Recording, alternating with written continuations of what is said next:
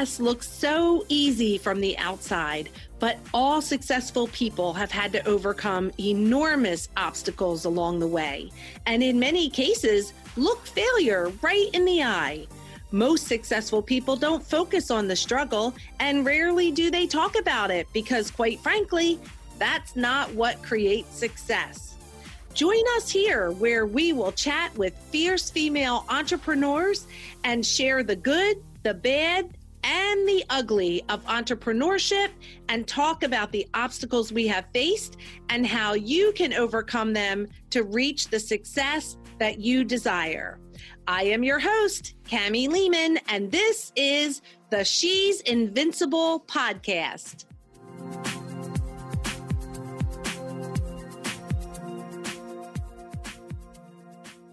Hey everyone, thank you so much for joining us today on the She's Invincible podcast. And we have an invincible one to introduce you to today. Diane Cohen Schneider grew up in Illinois, but spent most of her adult life in Stamford, Connecticut with her husband and their 3 children. She holds a bachelor's degree in economics and an MBA in finance. And she used her education to get a job on Wall Street. Her career as a finance sales executive during the 1980s inspired her debut novel, Andrea Hoffman Goes All In. After leaving Wall Street, she continued her love of finance, believing everyone should have basic financial literacy skills. She's taught courses and workshops, and because she feels money management is not only necessary, but fun. She has an Instagram account called Money Like a Mother. Seeking to expand their horizons, Diane and her husband recently moved to Santa Fe, New Mexico. Oh my gosh, Diane, welcome to the She's Invincible podcast. We are so excited to have you with us today. I'm so happy to be here. Oh my gosh. So from Stamford, Connecticut to New Mexico. What a journey. It was a journey. I think a lot of the people that knew us thought we were just kind of bonkers.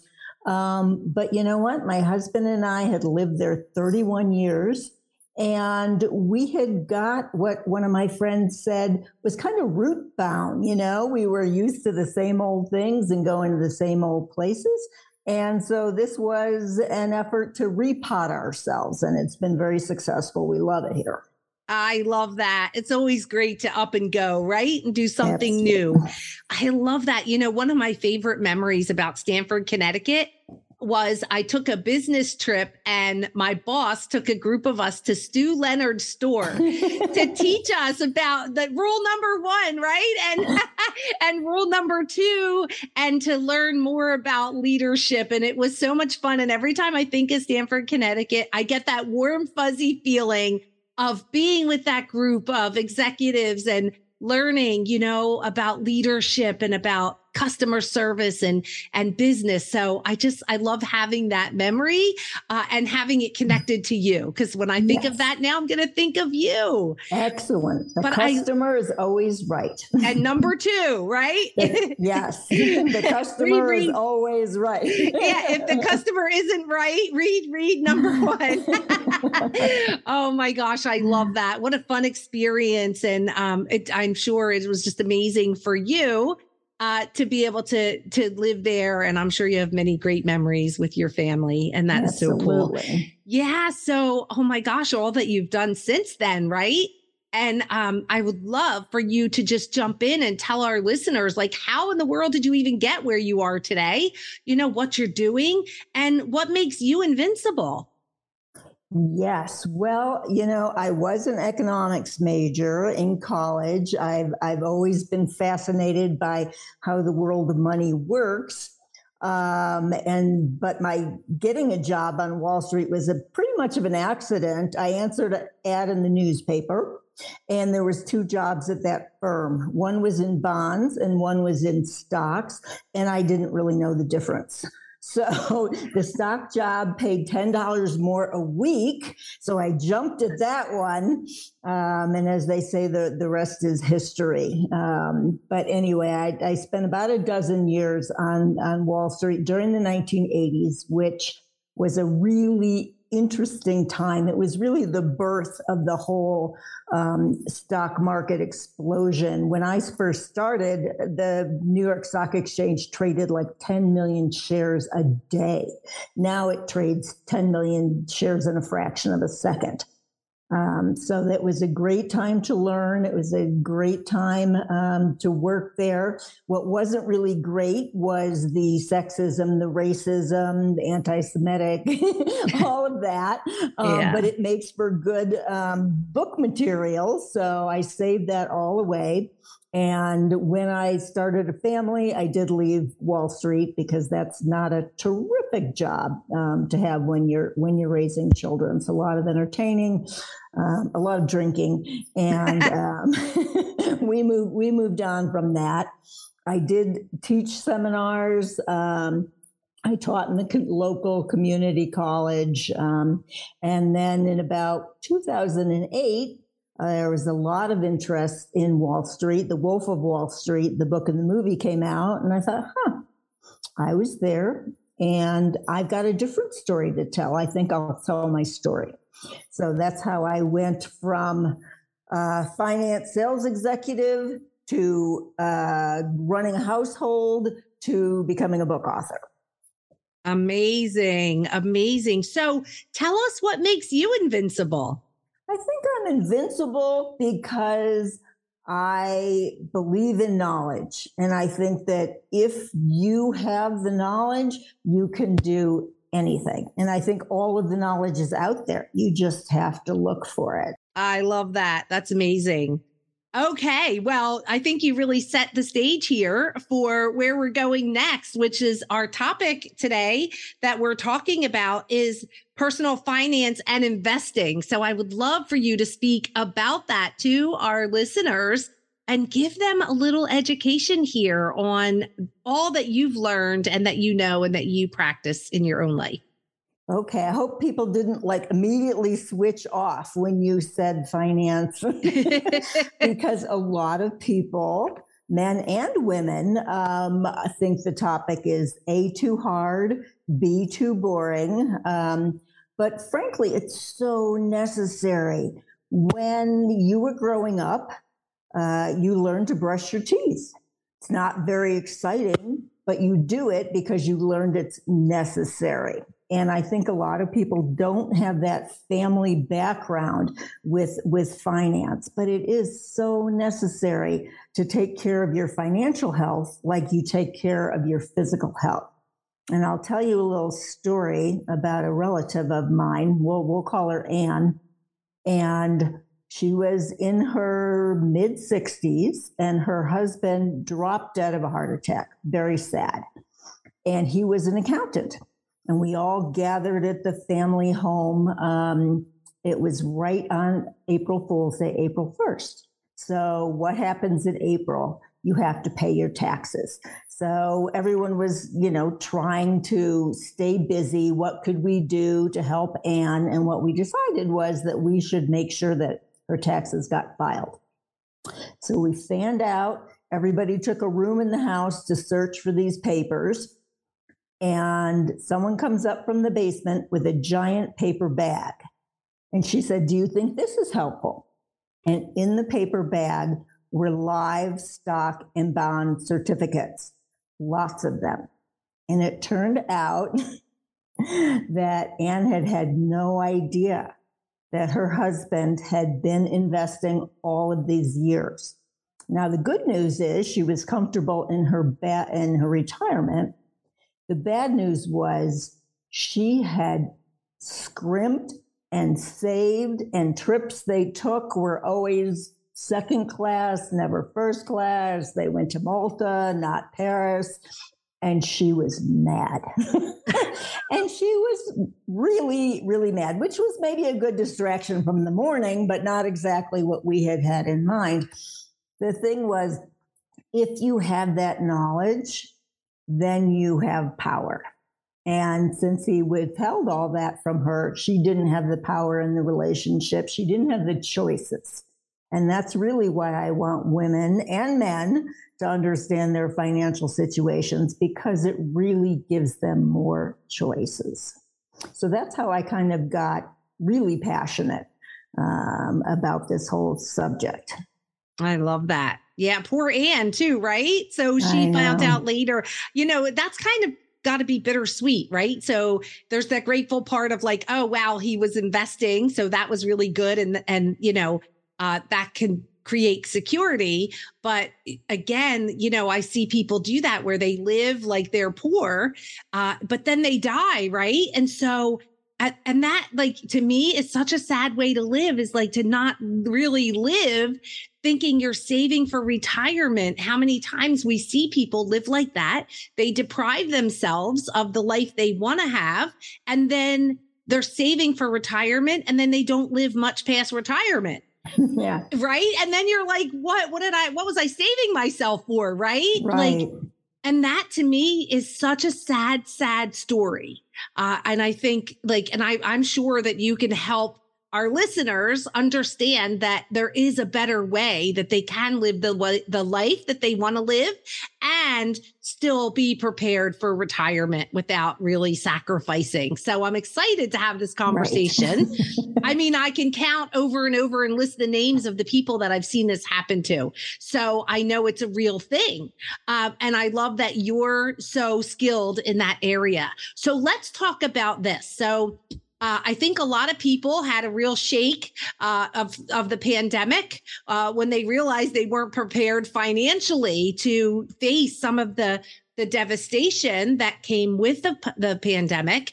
But what are some of the things that you recommend that people can do to get themselves set straight and that their finances are in order? And when I say that, I mean like in proper order. Right. I think one of the first things is that people really need to keep track of what they have.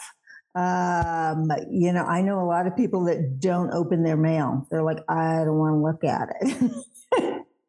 And unfortunately, that doesn't really help. So I think writing down in one place what you've got is very, very helpful, and really what you can expect. What are you going to get in the future? Are you going to get a pension? Are you going to get Social Security? So you need to have sort of an idea of what you've got. And then I think you have to realize that your money can work for you, even if you only have a little. And that's what makes money different from so many other things. It's a living thing. It can grow. So people go ahead and they set up, their 401k at work, but then they don't put it in anything, or they set up an IRA or a 401k that's just sitting in cash. You might as well have it under your bed. The idea is that you have to put money places where it will grow. And luckily, the financial industry has really evolved. You don't have to have an individual stock. You don't have to know how to buy bonds. You can buy either a mutual fund or what's called an EFT, and a professional just bundles all that together for you. And you can, I hate to use set it and forget it, because I don't believe that you really should forget it, but to a certain extent you can set it and forget it for a while. So I think that's my number one thing, is that make sure you are making your money work for you. And that would also include make sure your money isn't working against you by having a lot of credit card debt. Everyone knows that's not a good thing. It's easier said than done, right? But especially when, like during the pandemic, things got kind of scary. Yes, they did. Well, people's jobs changed. Some people lost their jobs altogether. And now we're looking at inflation, right? Everything costs more just to live, just the normal lifestyle. So that's scary too. But I love what you say of having your money work for you, not against you. So I've never really had that concept in my mind. But my question is, and would have been, you just kind of answered it, is where are people failing when it comes to money the most? So I'm thinking you're saying this is this credit card situation, right? Is this where most people are really falling short? I think taking on too much debt. And the other thing that I've heard people say is, yes, I have $1,000 worth of credit card debt, but I have $1,000 in savings. It's not like these things are in separate buckets. and you have to think of your money really as all one giant pool. And see where things net out. Oh, such a wonderful opportunity. It used to be that interest rates, not to get really wonky here, were basically zero. If you had your money in the bank, you got no interest at all. It just sat there. But interest rates have gone up considerably. So right now you can probably get 3 or 4% by putting your money in a high yield account. And frankly, that adds up. And it's very easy to do. Almost all finances can take place online. And I think the thing is that people get really frightened of doing this, of hitting that button, that send button. But everything can be reversed. If you buy a stock and go like, oh my God, I meant to sell. Well, all you do is you hit the button and you can reverse the trade. Investing is not a zero-sum game. A zero-sum game is when one person wins, the other person has to lose, like in chess. And in investing, a lot of people can win as the markets rise. So it's not as scary that you're going to make a big mistake. And frankly, that's one of the reasons why men are more apt to be the investors in the family than women. And it's not because they know more. And frankly, studies have shown it's not because they do better. It's just because they're more aggressive and they think they know more and they think they'll do better. And they're less fearful. It's as simple as that. So I was thinking that they're less emotional, right? So there's not all that emotional attachment as what women have. They're like, what if, well, and men are like, they love the risk, the adrenaline junkie of like, let's see what happens next, right? Oh my gosh. Yeah. So that's interesting. So I've had a lot of my friends who have been like, oh my gosh, the market is crashing, the stock market. I'm losing my pants. It's on fire. Right. And like what do you have to say to this? Like, tell us about that, because that is scary, because once you make that decision to put your money there, you're kind of don't have control. You don't want to sell when it's crashed. Right. So what do you say about that? Because we kind of give up control here. Right, absolutely. What they say is that bull markets, meaning times when the market is going up, are long, and bear markets, times like now when the market is going down, are short. And you're better off spending time in the market than timing the market.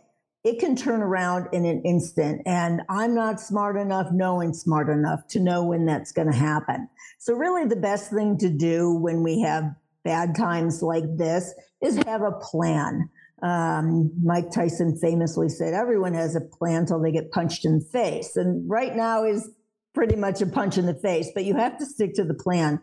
And the best way to do it is what they call dollar cost averaging, which is just put a small amount of money in the market every month, every quarter, whatever works for you, whether it's up or whether it's down. And as you exactly said, take the emotion out of it. Every study has shown that eventually the market rebounds, the U.S. economy rebounds. And if you can afford, and this is kind of key, to leave the money in there for the next 10 years, money that really you're going to need in the next couple of years for a house, probably doesn't belong in the stock market. But if you can leave it in there for 10 years, in the long run, you will come out ahead. I love that. That's great advice. So where would you say, like, I think a lot of people who haven't invested think, I don't have enough money to invest, right? Like they have this idea in their head that they have to have all this money sitting around like, oh, gee, what will I do with my money today? Maybe I'll invest it. How much money is a good amount of money for the average person to invest where they're going to see that money grow pretty consistently? Where do you start with that? Yeah, like I guess people don't realize that they do have money in the market. If you have a pension from your work, that money is probably invested in the stock market. You have a 401k, that money is probably invested in the stock market. So I guess for individuals, I would say that money that you're not going to need, like I said, over the next decade is where you should start. And the amazing thing is you can start with $1. Now, the kind of accounts that they have, you can buy a fraction. Can you not afford to buy $100 share of Apple? You can actually even buy a fraction of Apple. And the reason why I suggest doing that isn't because you're going to be rich. Money doubles pretty much every 7 years is what they say. So if you invested $1 in 7 years, you're going to have $2. So that's not the reason to do it. The reason to do it is there's no better way to learn than have some skin in the game, as they say. So starting very small like that is a way to learn and get comfortable. And then once you sort of know what you're doing, then you can increase your involvement. There are terrific websites, even all the brokerage firms, Schwab, Fidelity, have online tutoring about how to do these things. And the other thing I would say is, even with a small amount of money, you can meet with a financial advisor, and they will help you invest your money. But I would also say that you need to know a little bit before you go that route, so that you know what they're telling you is good. It's sort of like when, I walked in to help my son buy a car, and the leasing amount they told me was like $500 a month for this Honda. My husband went back with him, same car, same salesman. Oh, $300 a month. That just makes me angry. Yes. Oh. You do have to know so that people don't take advantage of you. And there's a very famous phrase on Wall Street, and it's, if you know what's going on, you don't have to know what's going on to know what's going on, which is also probably true in most people's relationships. But that's a different podcast, right? Yes. Yes. Wow.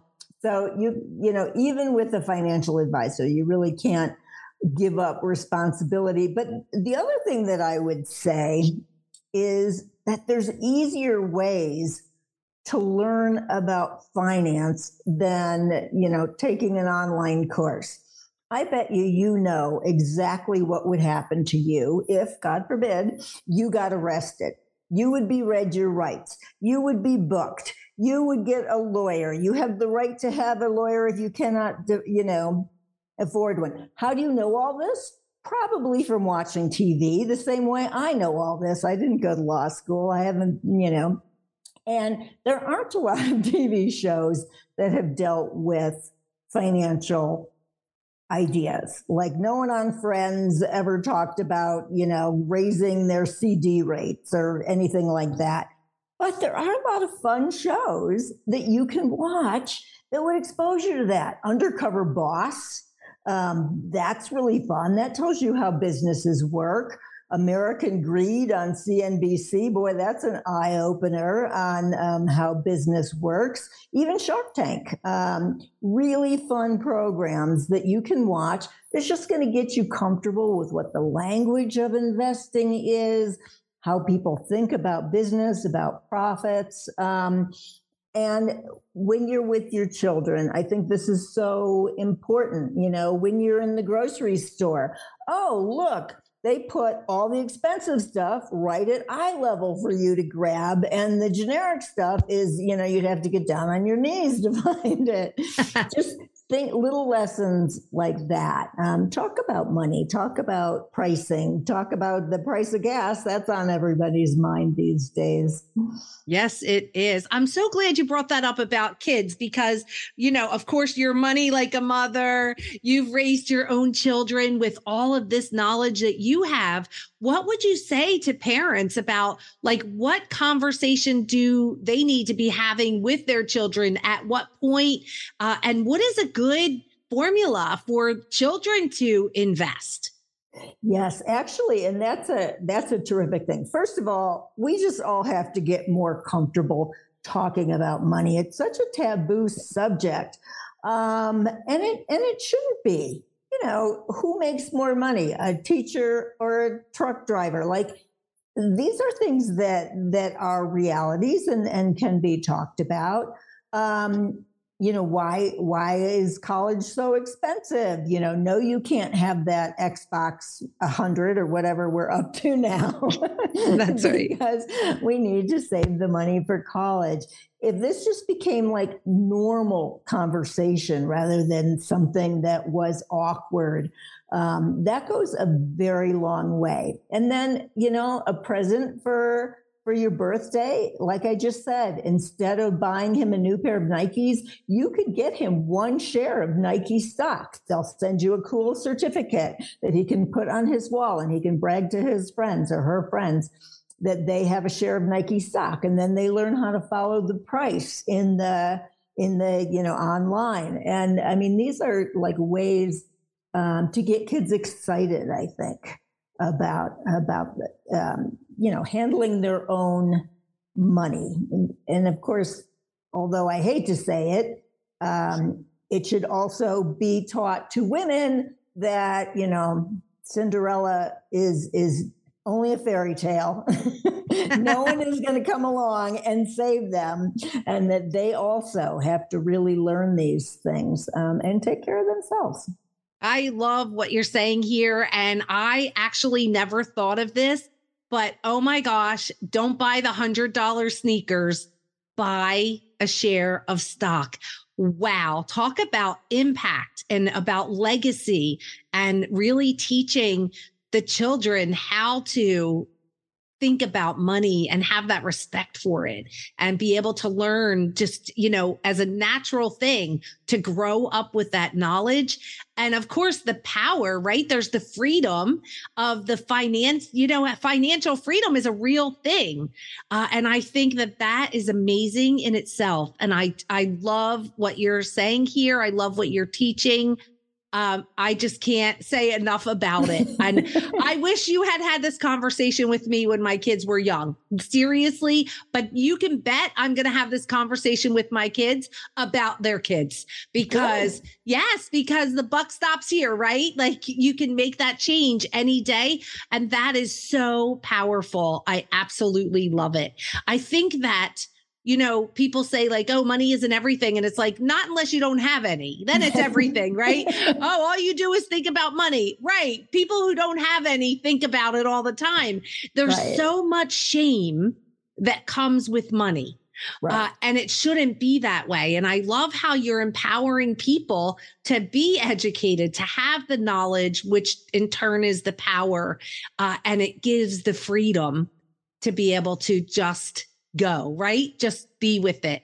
And I just love it. You hear that. I heard growing up about money being evil and things like that. It's no, it's not. It's what you do with it that can be evil, right? And this world could prove that over and over again.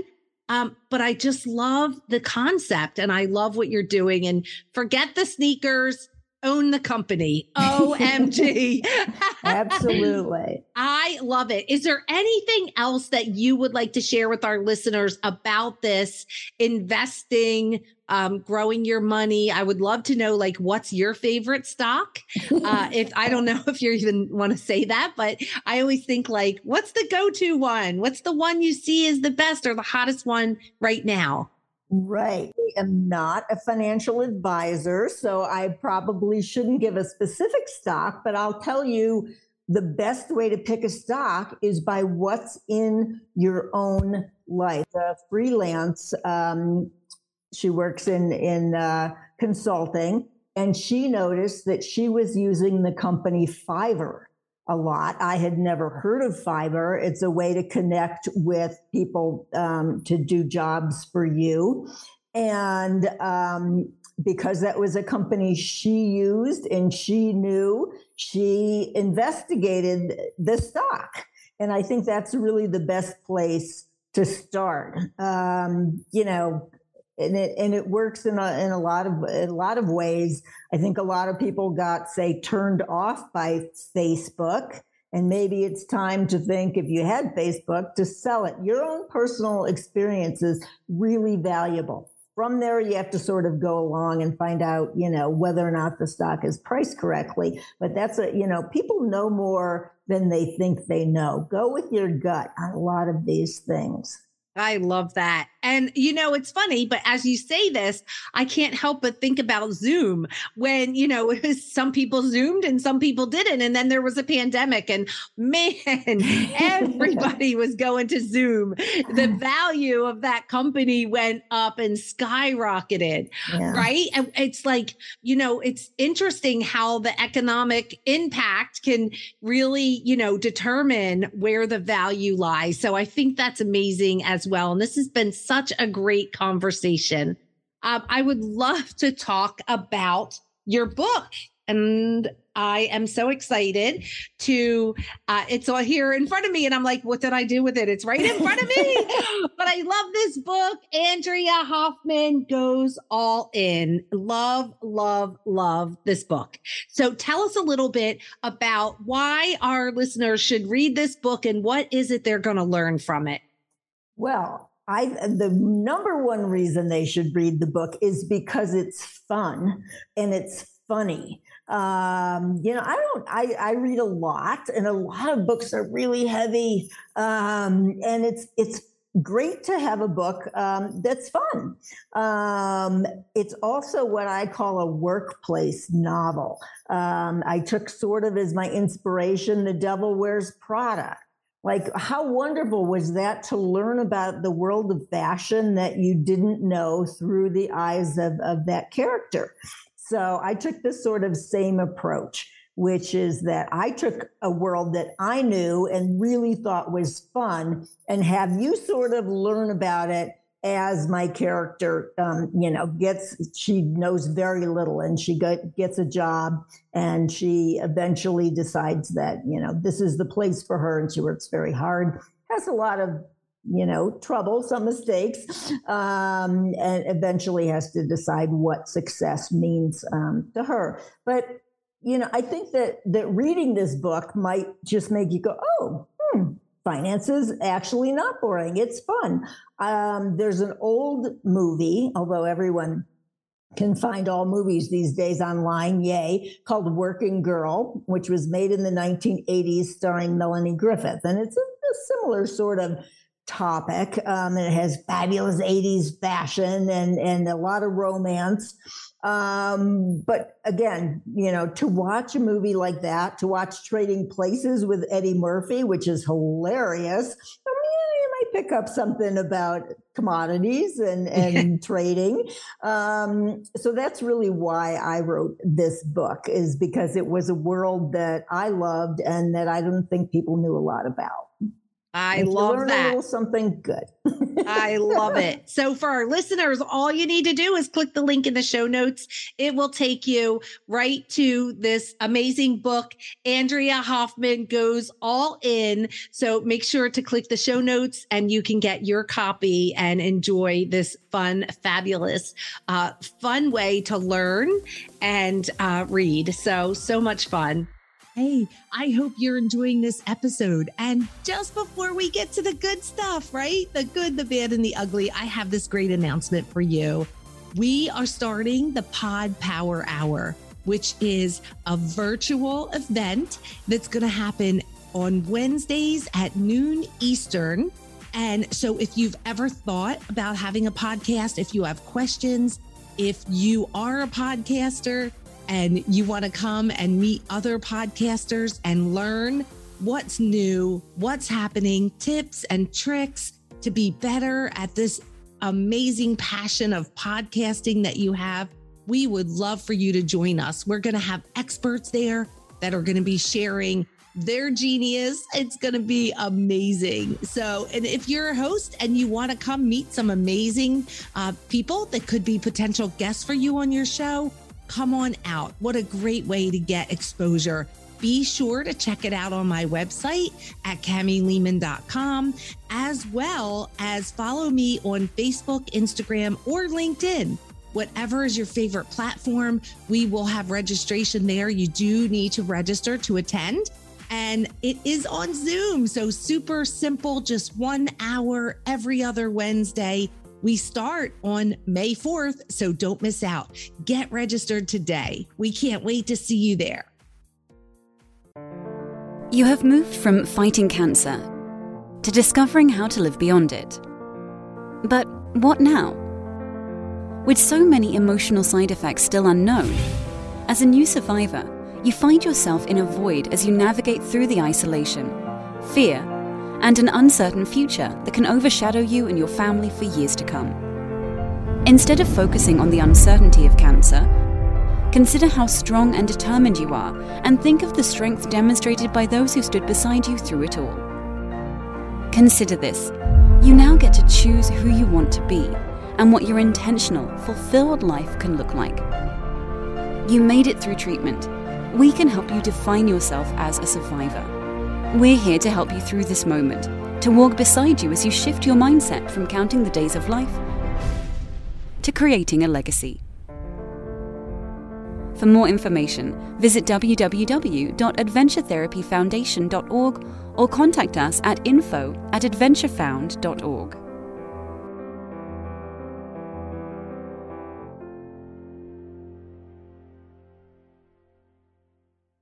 Well, you know, Diane, on the She's Invincible podcast, we promise our listeners that we're going to bring them fierce female entrepreneurs, that we're going to spotlight their expert zone of genius, and we're going to pull back the curtain. See, people see you. They see this amazing book that you've written.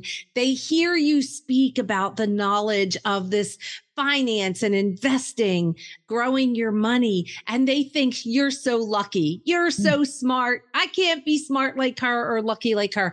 They have no idea the price you had to pay for the success that you get to enjoy today.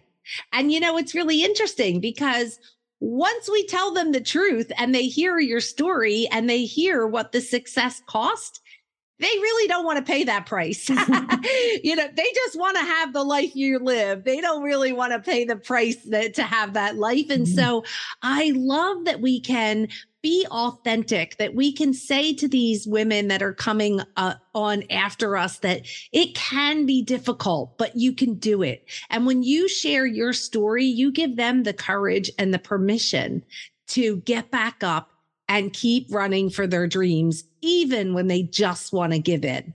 So I know, like, you know, it's not easy dealing with money. It's not easy being a woman in finance and investing, and having, you know, it's a lot of times a man's world, right? As you said, in the 80s, and it's maybe a little better, but we still have a long way to go. And so I love that we're able to do that today. And I would love to share a little bit about your journey. Are you ready to pull back the curtain? I am ready. Oh, I love this part so much. So I would love for you to share with us a story about the good or the greatest part of your journey so far. Well, the greatest part of my journey was getting this book published. I started writing it in 2008. So this has been a very long process. The first thing I had to do was teach myself how to write a novel because I was economics major with an MBA. None of my experience was in writing fiction. So that took a little bit of time. And then, of course, I went through the process of trying to get it traditionally published. And I had one agent tell me that she loved my character, but she was always bored by finance. Could she have a different job? No, couldn't have a different job.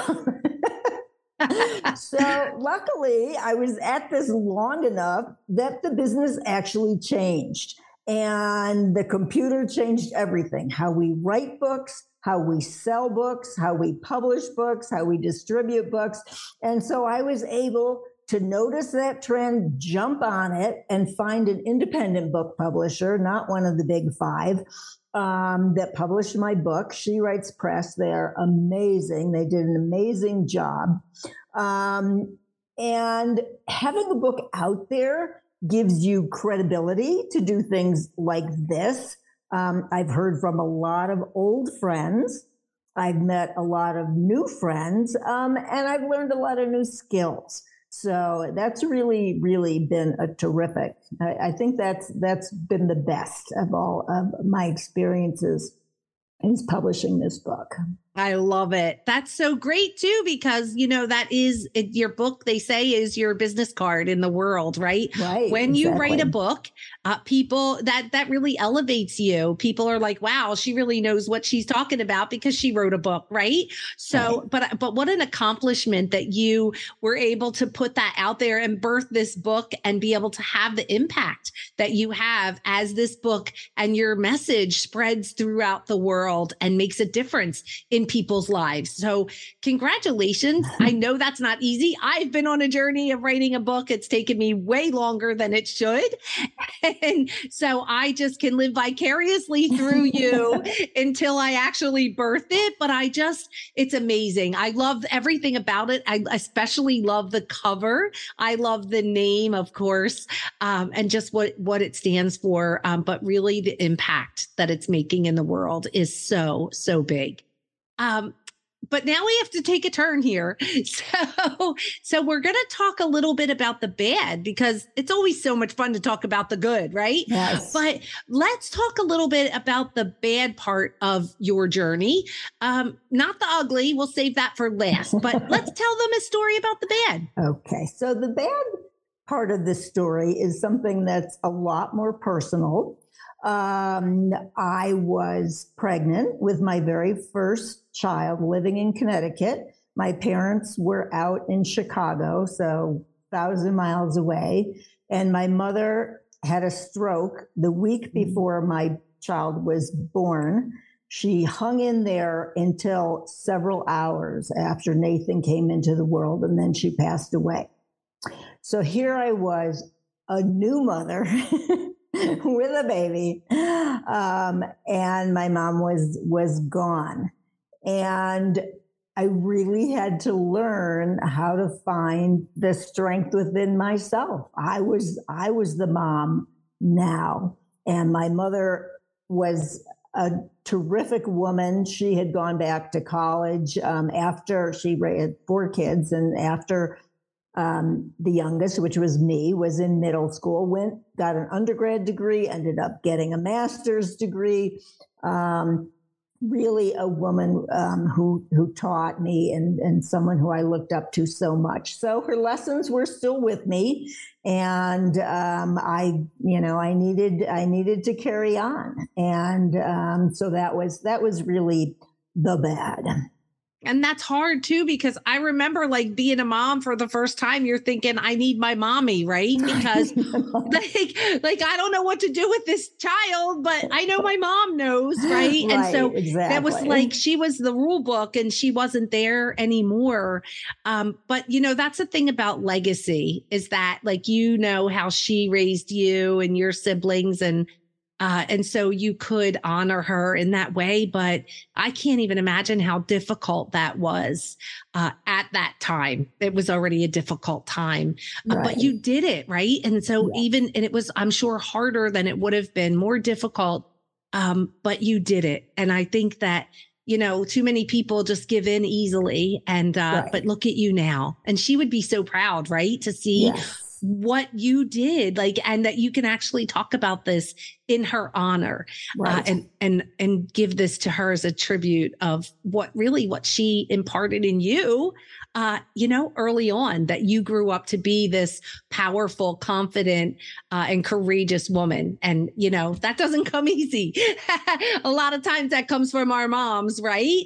So I love that. And I'm sure your own children would say the same about you and the impact that you have in their lives. So, that's so difficult. And, and unfortunately, like, death is part of life. Like, you can't escape it. So, but yet we weren't really equipped to deal with it. So, like, it's like, I don't even know what to say. It's one of those #no words things. Right. Where you just get support, right? It does take a village, right? Yes. It does. Yeah. And that's a very important message, is learn to ask for help. Right. A lot of women are raised to be strong, and think they have to do it all themselves, whether it's raise their kids or invest their money. Ask for help.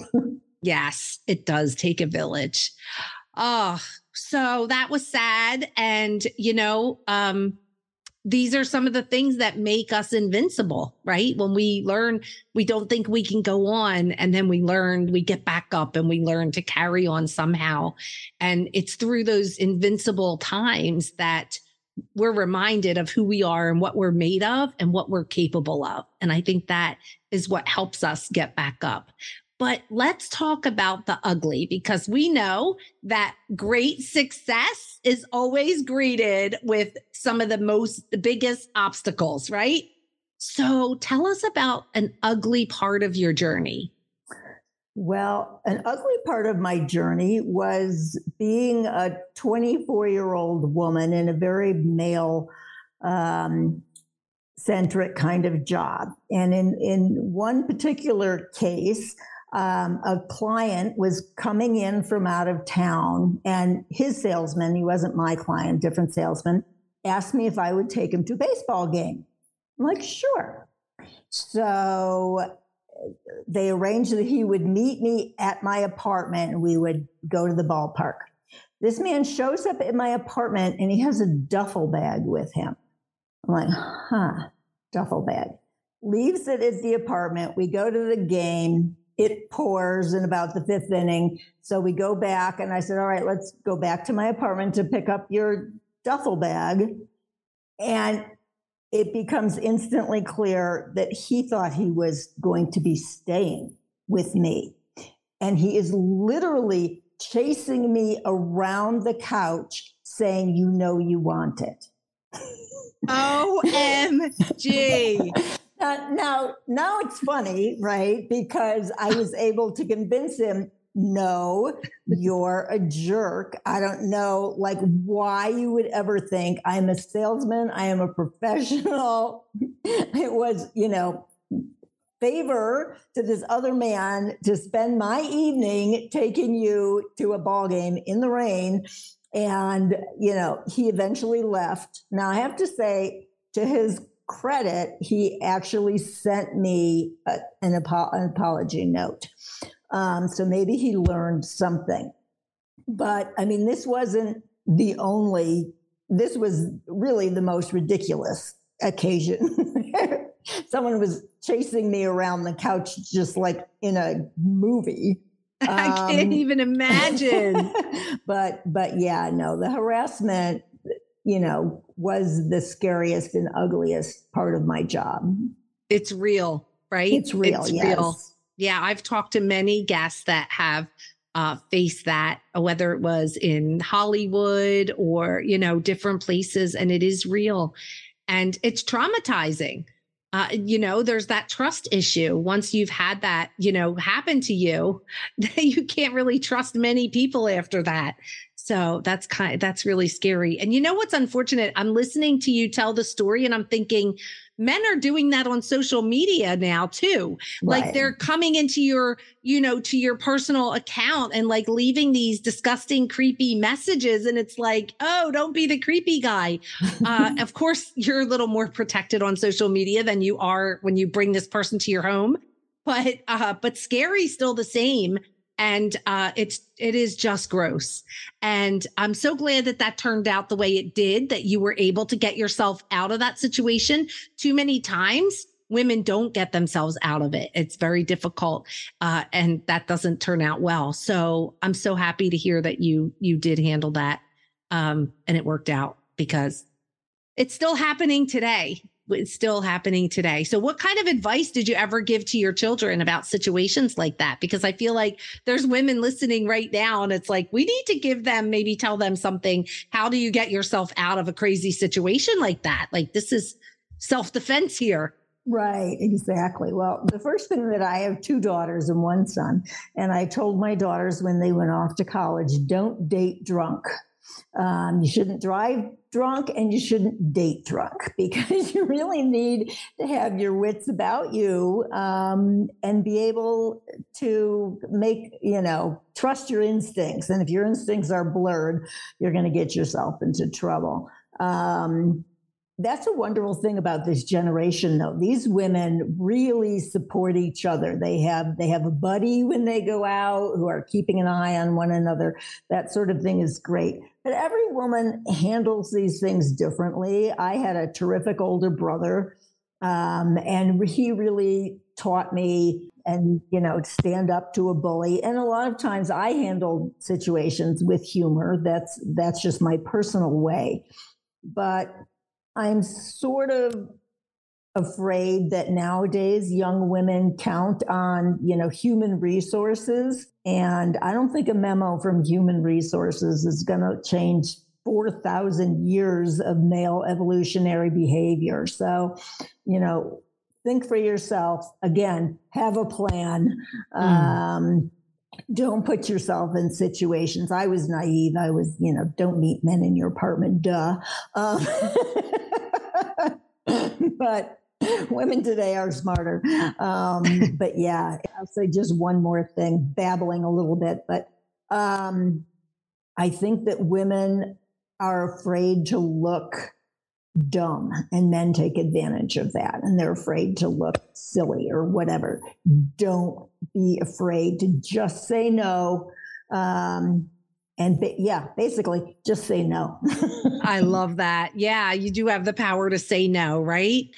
Wow. Well, this has been an amazing, amazing conversation. I think we've covered everything from A to Z. So let's tell our listeners where they can find you.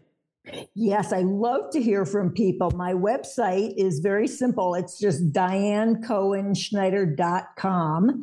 And I have a contact button, and you can write me a note, and I will be sure to answer it. I love to hear from people and engage in a dialogue. I love that. And just so our listeners know, everything is in the show notes. So just click the link in the show notes while you're listening, and it will take you to the book. Andrea Hoffman Goes All In, and it will take you also to Diane's website. This has been amazing. And before we say goodbye, I would love for you to finish this sentence for me. The world would be a better place if more people knew blank. How to laugh at themselves. I love it. I love it. Laugh your way, right? So that is beautiful and so much fun. And I love your sense of humor and your joy and the way that you're approaching life and this crazy topic about money and finance and investing and all those, which otherwise are scary topics for women. And I just love how you went all in and really brought your best today to give value to our listeners. So thank you so much. Well, thank you so much for having me. And to our listeners, I don't know where you are in your life or your business, but if you're face down on the ground right now, get back up, girl. Get back up. You can do it. Tell them, Diane. You can do it. You can. Just get back up and let's go, girl. You can do anything. Hey, thanks so much for hanging out with us today. If you were inspired or learned something new, please subscribe to the podcast, give us a review, and share us with your friends. For more information about me and how I can support you, please stop on over to my website at CamiLehman.com and book a free call with me. I'd love to meet you and learn more about how I can support you.